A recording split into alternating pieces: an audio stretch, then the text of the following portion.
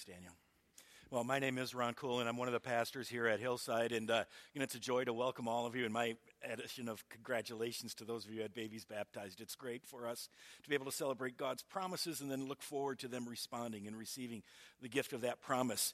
We know we have a fair number of visitors here this morning, and so we've been doing a series, as Daniel mentioned earlier, on the Heidelberg Catechism, and we're actually going to cheat a little bit. I'm calling it 5 great questions, but I'm going to ask more than 5, or I'm going to ask more than just one this morning, but I think it'll go all right. And I want to start by saying something that in some ways is really obvious, and you might kind of wonder about it, but I think you'll see why I think this is important as we go along. And so what I want to say is, if I don't know about a problem or care about a problem, I don't care much about the solution. Okay, it's just a rule of life. If I don't feel like I have a big problem, you come and you tell me you solved that problem, I'm not going to jump up and down, right? If I don't feel like I have a problem, let's say, for example, all right, you discover how to, let's say, just say, make French fries taste like broccoli. And you're all excited because you know how to make French fries taste like broccoli. I will tell you right now, I don't care. Okay, because I don't want my French fries to taste like broccoli. I want my French fries to taste like French fries. There's no problem with the way my French fries taste. Now, if you can make broccoli taste like French fries, right? If you can do that, if I can get a Whopper and broccoli, and it tastes like the Whopper and fries, then I care. But even really, in reality, just a little, right? I mean, it's not going to change the world, all right? It might make it a little nicer, but it's not that big of a deal. Again, another example of this. If you tell me that you can figure out how to watch every season of The Real Housewives of Beverly Hills for free, I don't care. Other than to say, I worry about your soul. But you're right. I mean, if you think that's a great deal, you've solved this problem, you know how to watch this for free, every episode, it's all free, it's all available, Ron. I don't care. Now, you want to talk about getting me tickets to the Super Bowl? I care, right? All right. And so that's just the way it works. It's just the way it works, right? You tell me you got a cure for cancer, then we care a lot. The level at which we feel like we have a problem, the level at which we feel like we have a struggle determines how passionate we are about the solution, determines how much we care about the solution. And if I don't care about the problem, I won't care about the solution. And that's why the Heidelberg Catechism begins where it does. As Daniel mentioned, we looked at question 1 last week, and the declaration was that I belong to Jesus Christ. That I belong to Jesus Christ. This is the bottom line. This is what holds my life together. And now we look at question 2. And it asks this question. It says, well, what must you know? What must you know to live and die in this comfort? What's the important thing for you to know? And the first thing it says is this. It says, first, I have to know how great my sins and misery are. And in some way, I think this is why Christians get accused of being negative, right?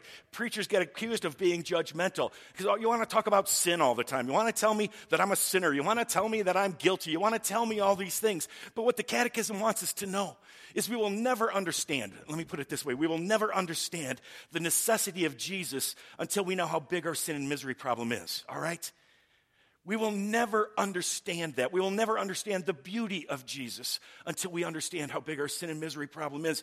And I am convinced, in some ways, that this is one of the biggest challenges for us as Christians in bringing the good news. I have friends in my neighborhood who are not Christians. And I can go to them and I can say, Jesus Christ will forgive your sins. And they're going to look at me like, I don't have a problem with that. I'm okay with who I am. They don't struggle with guilt. They don't understand that. And so until we understand this, the Catechism is saying, until we understand this, that we are sinners, until we understand that we are dead in our sin, until we get that straight, we'll never understand Jesus. We'll never understand salvation. And so that's where the Catechism starts, and that's where I want to start. And I want to just kind of real quick lump together answers 3 through 8, and then I want to look a little more quick, a little longer at 9, 10, and 11. But in questions and answers 3 to 8, and for those of you who aren't familiar with this document, it's 452 years old, and we said the first one in this series, it guides us to Scripture. So I'm going to try to back up everything the Catechism says by guiding us into Scripture. It's a way to get at it. It's a way to put it together. So the Catechism is not Scripture. We know that, okay? And we don't treat it as such, but it guides us, and it's a helpful guide to get us there, okay? So the Catechism in these first, 3, 4, 5, 6, 7, 8, and then 12, 13, 14, it establishes a number of things. First of all, it just makes clear each and every one of us are sinners. Romans 3:23, for all have sinned and fall short of the glory of God, right? I mean, every one of us is a sinner. The Bible makes it clear that each and every one of us, none of us are doing good. We are all guilty. We are all sinners, all right? It starts there. The wages of sin is death. Romans 6:23, right? That's just what the text says, that because we're sinners, we deserve to die.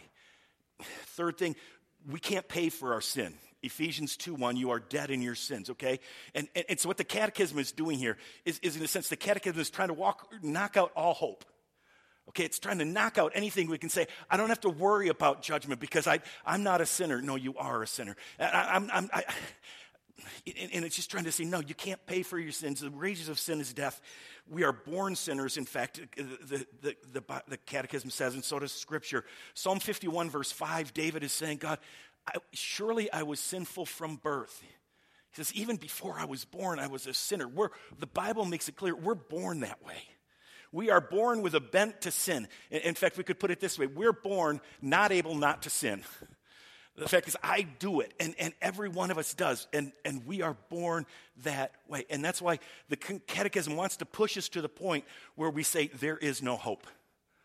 He wants to put us in a box and says there is no hope. Now, we got a little teaser here, apart from Jesus Christ, okay?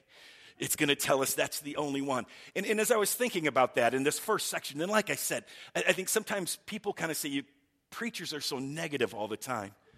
Well, here's the problem, is that what the catechism wants to do, what the Bible wants to do, what I want to do when I preach, is I want to make sure that you understand the real hope, because hope is a wonderful thing unless it's a false hope.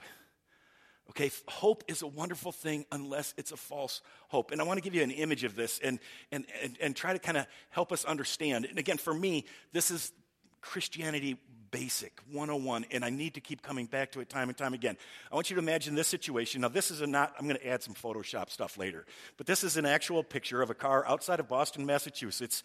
I don't know how this person got to this place, but this person got the car onto the railroad tracks and is stuck there, okay? Now, I want you to imagine that one of your kids is there maybe, but I'll imagine it's my son, Jake, my youngest son, and those of you who know Jake know that this might happen to him, right? He could end up in a situation like this. So I'm going to imagine it's Jake there, and I'm close enough to see him, but I can't get to him, and he calls me on the phone, okay? And he says, Dad, man, you see where I am? Yeah, Jake, I see where you are. I said, get out of the car. Why, Dad? I don't want to do that, man. Don't you realize American Pie just came on the radio? 8 minutes and 33 seconds. I got to listen to the whole thing, Dad. Jake, get out of the car. You're on a railroad track. Dad, lighten up, dude. Nothing's going to happen. There's not going to be a train. I've never seen a train here. It's okay. I don't have to get out of the car. And I'm like, Jake, get out of the car. And then maybe he sees a light. It's nothing, just a light there. It's not anything. And the light gets a little bigger, and the light gets a little bigger. And he tells me that. He's on the phone, and Don McLean is singing American Pie. And I say, Jake, get out of the car. It's a train. And, no, it's not a train. That's his hope, right? It's not a train. I'm sure it's just a guy with a flashlight. I'm sure it's just a guy with a flashlight. I said, Jake, keep looking. And then he can see it's a train, right? It's a train. Jake, get out of the car. Jake, get out of the car, please. You got to do this. Dad, okay, I know it's a train, but I think the train is going to turn, right? It's going to take a different path. Dad, I love this song. I can't quit, man. I can't get out of the car. The train is going to turn. And you say, Jake, no, the train is not going to turn. There's nothing there. Jake, the train is not going to turn. Get out of the car. Okay, the train's not going to turn, but I can still get my car to go. Dad, I can still get my car to go. Jake, you tried for an hour. You can't. You're absolutely stuck. Get out of the car. Get out of the car. My car will go. Jake, your car won't go. Dad, the song is still going. He's up to the best part. Jake, get out of the car. Jake, your car's not going to go. Okay, my car's not going to go. But Dad, I have airbags. I have airbags, right? And this is why, right? If your son is in that car, if your daughter is in that car, and they keep giving you these excuses, you're going to want to do everything in your power to say, don't depend on any of those things. Because if you depend on any of those things, you're going to die. And that's why the catechism pushes us. That's why the scriptures push us. That's why it wants to nail it exactly shut and say to us, there is no hope apart from Jesus. Because what we have this amazing tendency to do is to say, I don't want to surrender to Jesus. I'm going to believe that there's really not going to be a judgment day. The train really isn't going to come. I haven't seen a train on this track ever before in my life. I haven't seen enough evidence that there's God, so there's not going to be a judgment day. All right, I'm sure he'll turn it around. I'm sure no way, I've done good enough. In the catechism and in the scriptures point us to saying, no, there is no hope apart from Jesus Christ. But some of you might have an objection, and this is one of the reasons I like how the catechism, again, guides us through Scripture. But some of you might have an objection and say, hold on, time out. I've got some questions. And this is where I want to look at question 9, 10, and 11. Because I think these are fascinating, because these are the kind of questions I think you and I ask. And this is going to guide us into Scripture, okay? The first question, the first question has to do kind of with this statement here, all right?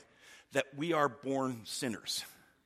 That's one that has gotten a lot of people's craw, and I understand it, right? I mean, I know David says it. I know the Scriptures say, I'm sinful from birth, even from the moment my mother conceived me. That's Psalm 51. That's Scripture. That's what the Bible teaches. But doesn't that make it a little unfair? I mean, look at the argument, right? I am not able not to sin, right? I'm not able not to sin, but because I sin, I have to die. Well, is that really fair? That's what the Catechism asks. Doesn't God require us, doesn't God do us an injustice by requiring in his law what we are unable to do, right? Or to put it kind of just a little more colloquially, isn't this unfair? Isn't God requiring us to do something we can't do? If you tell me that you're going to shoot me unless I can jump 30 feet in the air, the answer is shoot me, right? I can't. I could never, and it doesn't matter how much I did to try. I can't. So isn't God being unfair here? If I am unable not to sin, if Psalm 51 verse 5 is right, then isn't it, I mean, come on, doesn't he have to stop the train because it's just an unfair game? Isn't this unfair? The answer. No, this is what the Scriptures say to us. And again, the Catechism directs us to that. No, God created human beings with the ability to keep the law. What the Catechism points to is that the Bible makes clear that when we were created good. And it was our sin that drove us to where we are now. They, however, provoked by the devil in willful disobedience, robbed themselves and all their descendants of these gifts. And what this is talking about is something you may have heard of called original sin. And it's a hard concept for us as Westerners to get a hold of. Because what it basically says, and this is what the Bible teaches, I'll show you where it says it in a minute. But what it basically says is that somehow when Adam and Eve were in the Garden of Eden, and they had the possibility of not sinning, we were created able not to sin. Now we're not able not to sin, but we were created able not to sin. But that somehow we were with Adam and Eve. In fact, you could say we were in Adam and Eve. And when Adam and Eve ate of that apple, that was also me. That was also me. Somehow I was a part of them. Somehow they were my representative. They were my connection. I was in them. And that's why. That's why. In fact, I thought the Catechism, this was just interesting to me. I would have assumed I had to read it twice because I thought the Catechism might well have said, God created human beings with the ability to keep the law, but we, however, because that's really what it's saying, we, however, provoked by the devil in willful disobedience, robbed ourselves and our descendants of these gifts. Where does the Bible say that? Romans 5, all right. First we start in verse 12. Therefore, Paul says, just as sin entered the world through one man, and death through sin, and in this way death came to all people because all sinned. Somehow in Adam, in what he did, we all sinned, okay? Somehow in that, we all did that. And the Bible is saying, look, I know you're born with sin, but and you're born with an inability to, but you had the option. Somehow we had the option in Adam. I know that's hard for us to understand. I know that's hard for us to grasp. It becomes even clearer in verse 19. For just as through the disobedience of the one man, the many were made sinners. Okay, again, he's going to draw a comparison here. But through the one man, through Adam, all of us were made sinners. Through Adam, somehow because of we were in him, we were a part of him, we were in that choice. And the reason it becomes important is because he's going to say, and we are also in Christ. Okay, all right. Just as we were in Adam, so also through the obedience of the one man, the many will be made righteous. So we all sinned in Adam, but we're all saved in Christ. And if we all, I believe with all my heart that clearly Scripture teaches that I can be in Christ. And the parallel is that I was also in Adam. Now, for some of us, again, you're going to say, I still don't like that answer. I still feel like I'm being charged for somebody else's mistake. I wasn't there in the garden, and I think I might have done better. The fact of the matter is, I want you to know something. At the end of the day, He's fair. And I think on Judgment Day, not one of us are ever going to say anything like, I didn't get what was coming to me. No, we are going to recognize it's fair. And one thing that is very clear, and this is a passage we need to keep in mind, Ezekiel 18:20, we all are going to only pay for our own sins, okay? All right, Ezekiel 18:20. Yeah, I believe somehow we were all in Adam, but at the end of the day, the one who sins is the one who will die. The child will not share in the guilt of the parent, nor will the parent share the guilt of the child. The righteousness of the righteous will be credited to them, and the wickedness of the wicked will be charged against them. And so if that bugs you still, that's okay, because it's a really hard thing and to get our minds around and so on. Just know this. At the end of the day, you're not punished for Adam's sin. Okay, at the end of the day, I'm guilty because of my own sin. And I accept what the Bible teaches, that somehow I was there in Adam, that I was created in Adam, able to not sin. But whatever the case, even if I don't buy that, I have to buy the fact that it's going to be fair, okay? The original sin stuff does not work in such a way that you say, well, you see, I didn't even have a chance. No, we all, in a sense, had the same option as Adam, and we all blew it in Adam or on our own. So then the person, writing the catechism kind of says, okay, all right, so everybody sinned. And then it kind of says, okay, well, doesn't this look a little bad? I mean, really, again, the situation the Bible describes, the situation I believe is real, is every human being deserves to go to hell. Every human being deserves death, right? That's what Scripture teaches. All have sinned, fallen short of the glory of God. The wages of sin is death. Catechism wants to say, well, excuse me. Can't God just let it go? Can't God just change the standard? Can't God make the test 60% or something? I mean, if a teacher gives a test and everybody fails, you start to say, maybe the teacher needs to look at the test. Maybe that's not fair, isn't it? Here's how the Catechism asked it in question 10. Does God permit such disobedience and rebellion to go unpunished? And I would put it this way. Can't God just let it go? Let it go? I mean, after all, everyone's doing it. I mean, if everybody in the town decides to do something different than the law, you don't throw everybody in jail, you change the law. And here God is, and again, what I want to suggest is that God would like to do this too. That there is a part of God that would love to do this. That in a sense, God would like to say, you know what, yep, let's just start all over. Let's just let it go. Let's just forget it. But He can't, all right? He can't. So let's look at why the Bible says He can't, all right? Answer 10 says, certainly not. God can't just let it go. And it's going to give us two reasons. The first one I want you to be really careful to stick with me on. Both are important. The second is more important. But the first one can kind of be a challenge for us as we think about it, okay? Because what the first thing He says is again, this is all over Scripture, but God is terribly angry with the sin we were born with, as well as the sins we personally commit. God is angry, and He can't just let it go. Now, the reason I say be careful with this is because what I find myself kind of feeling like this is, God, get over it. God's got an anger problem, and I have to go to hell? What's the deal? God, you're just angry? I mean, I've learned not to punish my children in my anger because I know my anger isn't always very wise. And so, God, come on, it's an emotion. Just get over it. But a couple of things. First of all, God's emotions are perfect. Okay, they're not like ours. They're perfect. But the other thing is, and to me this is significant, notice what God is angry with. God is angry with the sin, right? God is angry with the sin that we are born with and the sins that we personally commit. That's what God hates. That's what God hates. God is angry with sin. God is angry with that because sin destroys us. Sin destroys His creation, all right? Sin does that, and that's what God hates, all right? And in the same way, and for those of you who are visiting with us this morning, Daniel prayed for two people battling cancer. Ben, with a relapse, is 4. and Drew is 13 with leukemia. And friends, I hate cancer. And I think you're weird if you don't. I mean, I'm angry with cancer, and sin is like a cancer. I hate cancer because it destroys life. I hate cancer because it destroys people. I hate cancer. That's the way God is angry at sin.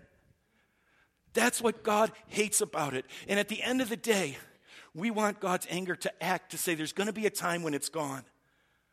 Okay, right? I don't want to live in a world for eternity where there is cancer. I don't want to live in a world for eternity where I keep hurting people. I don't want to live in a world for eternity where I keep getting it wrong. That's why we sing, "Oh Lord, haste the day when my faith will be sight, when the clouds will be rolled back like a scroll." Because I want to say, "Come, Lord Jesus," and stop all that's wrong. God can't just let it go. He loves us too much, right? And ultimately, I don't want him to just let it go. I want him to put an end to it. I want him to bring judgment. I want him to stop it. I want him to... I don't want to live in a world where cars are on train tracks anymore. I don't want to live in a world where kids are beaten up by their parents or sexually abused by somebody else, right? God is angry for very good reasons. He is angry with the sins. He's angry with what sin does. That's what God hates. That's what the Bible says he hates time and time again. The other reason, so he's angry at this, and we don't want him to not be angry at it. The other reason we say God can't just let it go is that he is a just judge, all right? And it's part of who God is. God is a just judge, and he will punish both now and in eternity, having declared, "Cursed is everyone who does not observe and obey all the things written in the book of the law." Scripture is clear on this.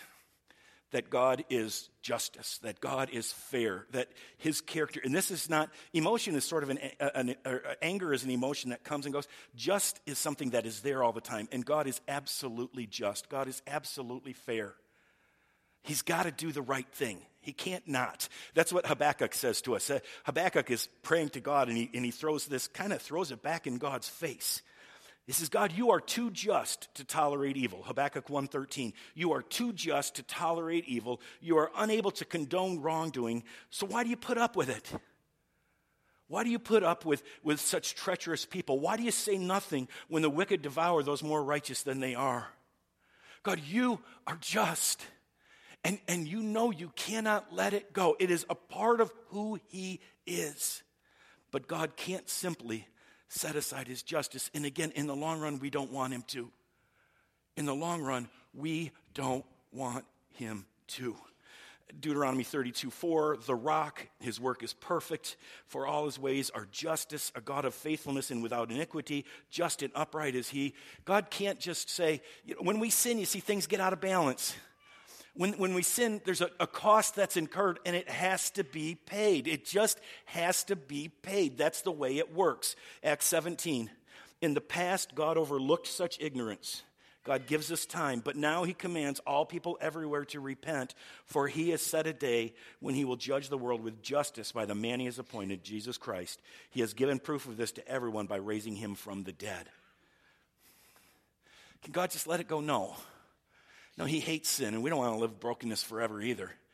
And he is just, and he cannot set aside his justice, okay? And again, he wouldn't be God if he did. And that's why, in a sense, I think God would like to say, yeah, I wish I couldn't be just on this one. But he knows in the long run it doesn't work anymore then. It has to be there. God is just, and justice is something he wrote into the rules of the universe, so to speak. Okay, that's 10. Then the catechism has another question. Okay, he's just. But isn't he also merciful? Question 11, isn't God also merciful? Doesn't the Bible say that he has mercy?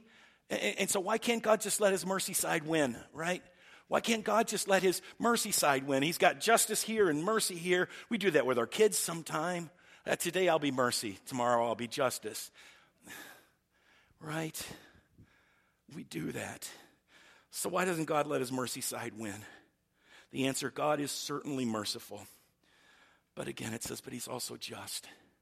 And what's amazing about God is that he's both of these things at the same time, absolutely 100%.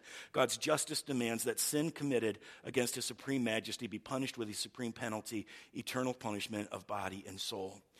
And here's what we need to understand on this one. We don't get to, in God, pit God's justice against God's mercy. He is one. See, in me, I can be divided. I can be split because I'm not right. I'm broken. But God can't. His justice and his mercy are just absolutely tied together. They can't let go of one or the other. There's absolutely no way he can do that. He is God. He is one. We kind of try to say, well, this side against this side. God is one, and he's all of his attributes all of the time. He's just and he's merciful in this case all the time, and he cannot become on one or on the other, all right? Again, we see this blending in a beautiful place in Exodus 34, verses 6 and 7.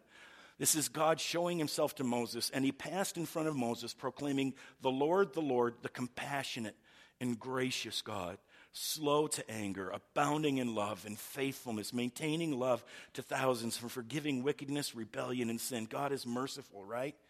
He is so forgiving, and yet God says, I am also this. Yet he does not leave the guilty unpunished. He punishes the children and their children for the sins of the parents to the third and the fourth generation. He is just, okay? He is merciful and he is just, and we don't get to pit one against the other. And in a sense, that creates, I think, at the heart of it, the Christian problem, the human problem, is God's justice and God's mercy. And because he loves you and he loves me and he wants more than anything for us to get out of the car. But we're not getting out of the car on our own. And he can't choose to stop the train. That would derail his justice.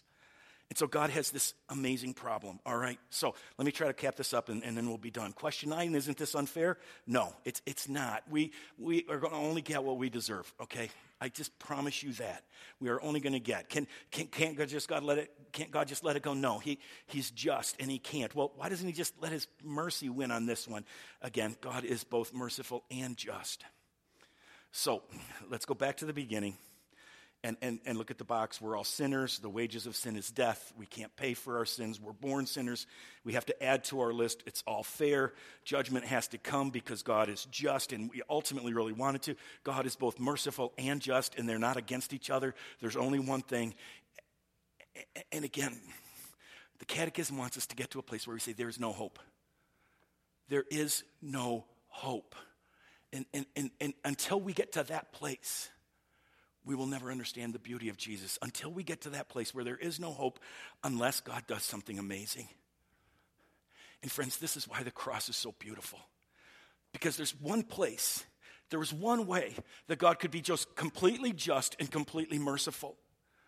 And that is by pouring out justice onto himself in his Son and showing mercy by giving us grace through that cross. Friends, that's why people look at the cross and sing songs about it over and over again. Because that is the only place, that's the only way for us to get out of the car. That's the only place that can give us new life. Because God's justice has to be satisfied and God's mercy has to be satisfied because they are ultimately the same. They are one thing.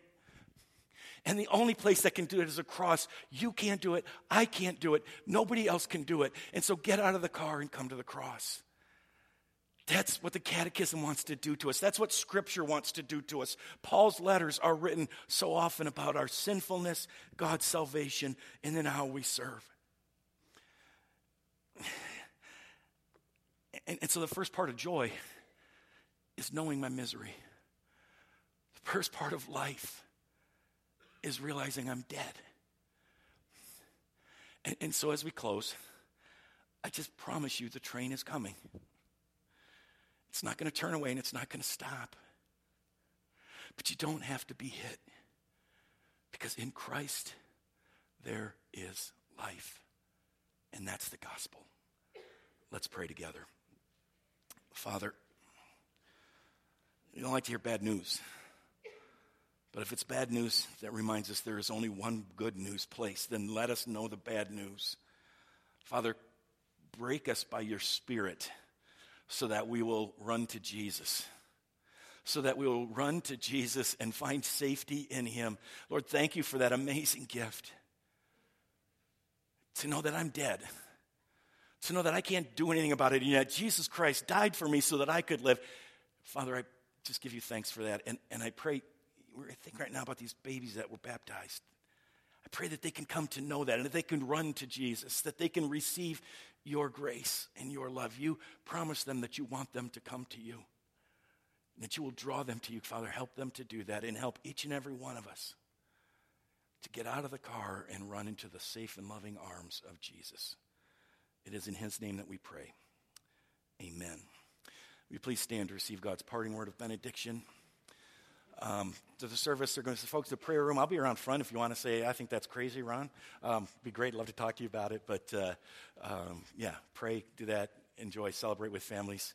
People of God, as we go from this place, the Lord bless you and keep you. The Lord make his face shine upon you and be gracious to you. The Lord turn his face toward you and give you peace. Amen.